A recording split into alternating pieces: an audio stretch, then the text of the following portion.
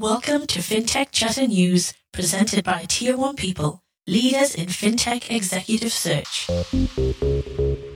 Follow us on your favorite podcast player or FinTech Chatter TV on YouTube.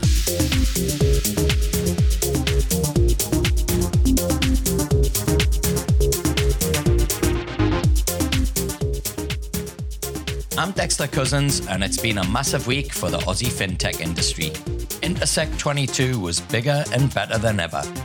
2 days of conversations, insights, friendships being formed, and connections being made, along with lots of reunions, laughs, hugs, and of course, the parties.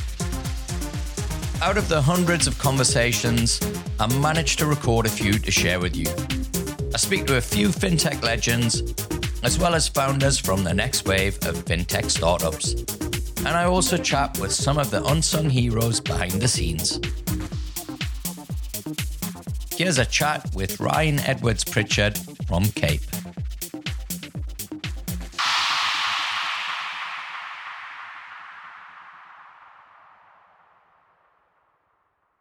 Ryan, great to be with you. Dexter, awesome to be back face to face. How about that? Yeah, so look, we're here at Intersect. It's your first Intersect. You've been here on a panel with Bo from Prosper. I'm going to take you back 2 years ago, you and I in Manly, when we did the kind of business fintech or the SME fintech special. It was one of our most downloaded shows ever. And we were talking about Prosper. Yeah. And you were in stealth mode. And here we are now. You're sitting on a panel with Bo and you're talking about Cape.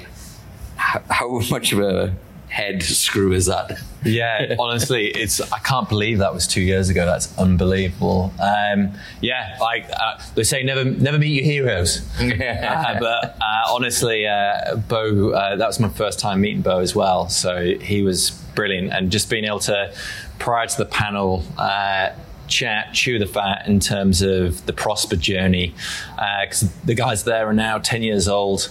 Everything they've been through, everything they've done, achieved, and what they've got coming up, like it's really inspiring to kind of hear that and to actually get the opportunity to sit on a panel with him. And yeah, like you say, the irony of the situation is that exactly 2 years ago, pretty much to the month, in fact, we were there. We hadn't yet launched Cape. We didn't know what Cape was going to be. We had an inkling in terms of the direction we want to take and the kind of the problems we wanted to solve. But it's incredible just kind of thinking back, because we were talking about them. I think we were talking about Judo, Budden, a couple of others, and we were talking about just what an amazing opportunity it is in terms of SME banking. It is here in Australia. So it's kind of gone full circle, and today managed to sit down with Bo, and we were talking about business banking in Australia and kind of like the banks. I mean, it was positioned as the banks versus the fintechs within the SME space, but I feel like, maybe I'm biased here in saying it, I feel like we were quite balanced in the sense of the opportunities for both sides, and actually just the need for both of them to kind of exist and find a way forward, and both playing to their strengths. So it was it was an absolute privilege to sit on the panel with both those guys. Awesome. Them, and I was going to say we had Patreon, and it was moderated by Jennifer Harrison. Yeah. Patreon's kind of emerged around about the same time as we did that chat as well, and awesome to see what they're doing.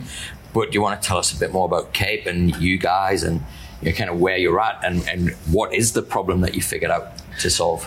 Well, a great question. Yeah, so we are, and I did say this on the panel, with the new kids on the block. Patreon had been around a little bit before us. For Cape, in terms of the problem that we're solving, we have seen a acceleration in terms of the disaggregation of financial services over the last 5 to 10 years, and that has not helped finance teams. It has hindered them. And all of a sudden, if you consider what it takes in terms of your finance stack just to run things day to day across your card issuer, whether that's prepaid, debit, credit, across your expense management software, reimbursement software, corporate travel software, and everything else that you can imagine, it's caused a huge headache when it comes to financial admin, and just this lack of interconnectedness, just being a real burden when you're having to actually move data through all of those different systems. So for us, what we've done is we've actually collapsed all that down onto one simple platform to help businesses move quicker. And I think the thing that we realized with this disaggregation was slowing people down, slowing businesses down, slowing decisions down. And this kind of day and age, especially in terms of the current market conditions, which are pretty fierce out there and have been for the last 3 to 6 months, you need to have a real-time view of what's going on in your business there and there at your fingertips. And by consolidating all this into one place, you've got that, and you can make very well-informed decisions about, based in terms of your cash flow, what do you need to do, what levers do you need to pull, and if that means you can make decisions to go invest a little bit more in terms of growth via AdWords, and then you're not waiting around for a decision to be made, through the approval process for somebody to go and say, yeah, sure, spend a couple $1,000 more on there. We're automating all of that expense policy approval process for small business owners. So what's really interesting about what you've just shared there, Ryan, from a recruitment perspective, particularly executive search, the discussions that I'm now having, we've had this almost consolidation period, unfortunately redundancies. I think businesses have looked at 2023. Nobody's, massively optimistic. I think, they expect headwinds still. And so it's going to be an environment where growth is going to come from two things.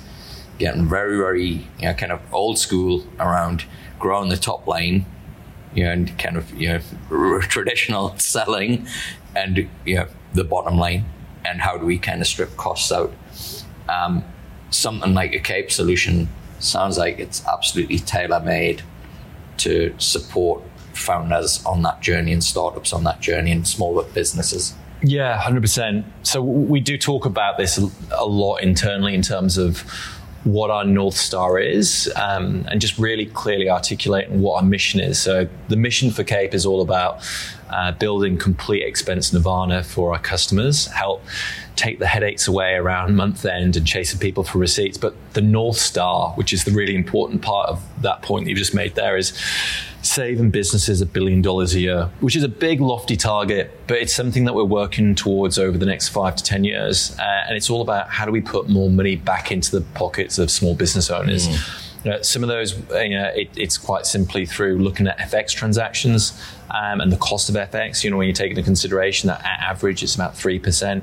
Otherwise, it's then having that kind of intelligence layer over the top of transactions and understanding where, for example, with subscriptions, which is one of the big things for modern businesses, 50 to 100 subscriptions any of these guys and girls are going to have set up.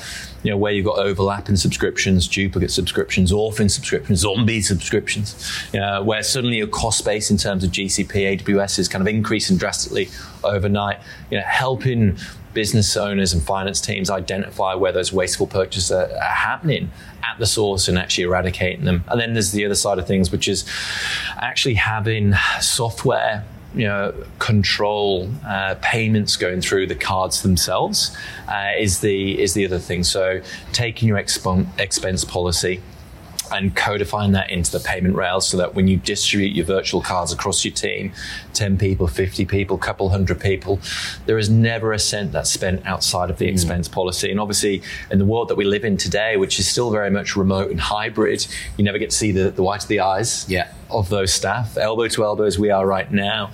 So you need to put your trust into a system. So that decentralization is a really important thing to ensure that you can confidently empower your staff to go do their job without jeopardizing your cash flow. Now, it's been a bit of a privilege kind of watching this Cape journey from the very kind of moment of an idea to you sat now in front of me. And there are many things that I kind of admire about you and how you've gone about doing this. But I think one of the things that really, has set Cape apart and you apart has been your approach to bringing on what I would say is a fantastic team with, not a huge lot of resources. It's not like you've raised millions and millions of dollars to go and get these people. And yet, real, like excellent, outstanding talent, very, very relevant to the space as well. How have you gone about doing that? Or do you not want to share this with everybody? No, mate, it's a thank you. That's very kind, first of all. And yeah, I'd agree. I think the thing that really sets Cape apart from everybody else, I think, there's some great fintechs out there in the market, but we've really had to focus on every single seat that we have, pound for pound, making sure it's the best possible person. As you said, we have to be very frugal. We don't have a huge amount of resources in terms of capital, so we need to be as capital efficient as possible. And from my perspective, that's meant being the recruiter. It's an interesting one with other founders and people kind of going through this journey in terms of their take on this, but you have to go out there and you've got to build your own ecosystem of talent. And if I look through all of our staff, some of them have been people that I had coffees with even before Cape was an idea, and I was just chewing the fat in terms of it with different friends and just getting their perspective in terms of the market. Others, it's been 12 months, 18 months, 24 months in terms of pursuit, and then it's just kind of a question of time and when are they ready to actually join. But it's really been about me building an ecosystem of talent around me and then bringing them in at the right point. And, we need to also kind of apply some context here.